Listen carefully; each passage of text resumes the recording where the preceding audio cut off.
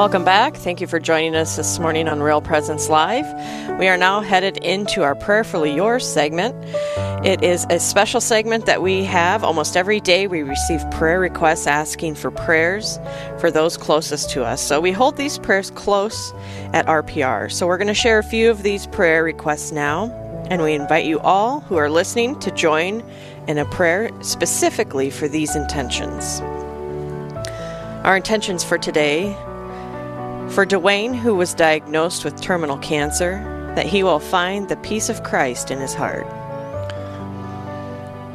Lord, we ask you to be with Dwayne and his family, especially with this diagnosis of cancer, and all those who've had diagnosis with cancer in their life or other medical issues, that through our prayerful intercession and the prayers of the saints, especially as I said today of Pope John the 23rd, that he can receive the necessary treatment he needs to help him, and that he can have peace in his heart, that God would be with him through his time, and that God would be with his family. Amen. Our next intention is for please pray for an elderly lady who has passed away.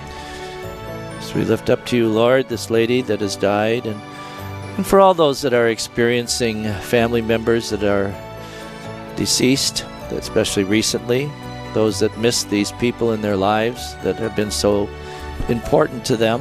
We pray for this lady and for all those who have recently had loved ones who have died, that they can receive the hope that these people have eternal life, and that they too can one day join with them in the communion of saints in heaven. Amen.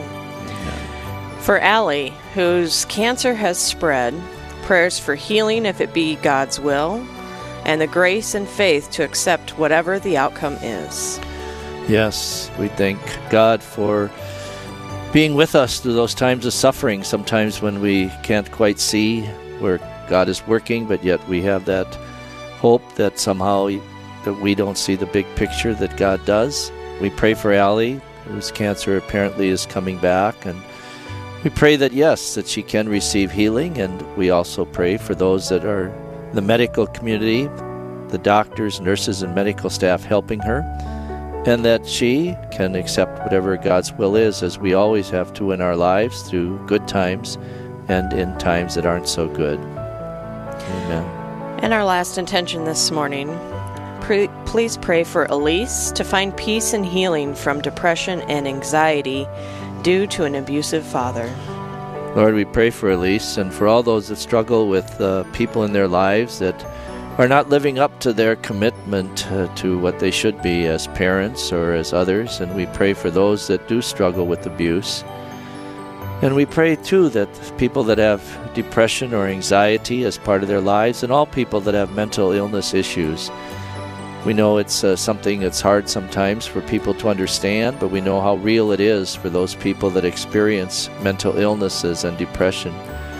And we pray, too, that Elise and others that are in situations that aren't healthy, that they can have the courage to get out of those situations or seek help to those that can help them to remove themselves from abusive people in their lives.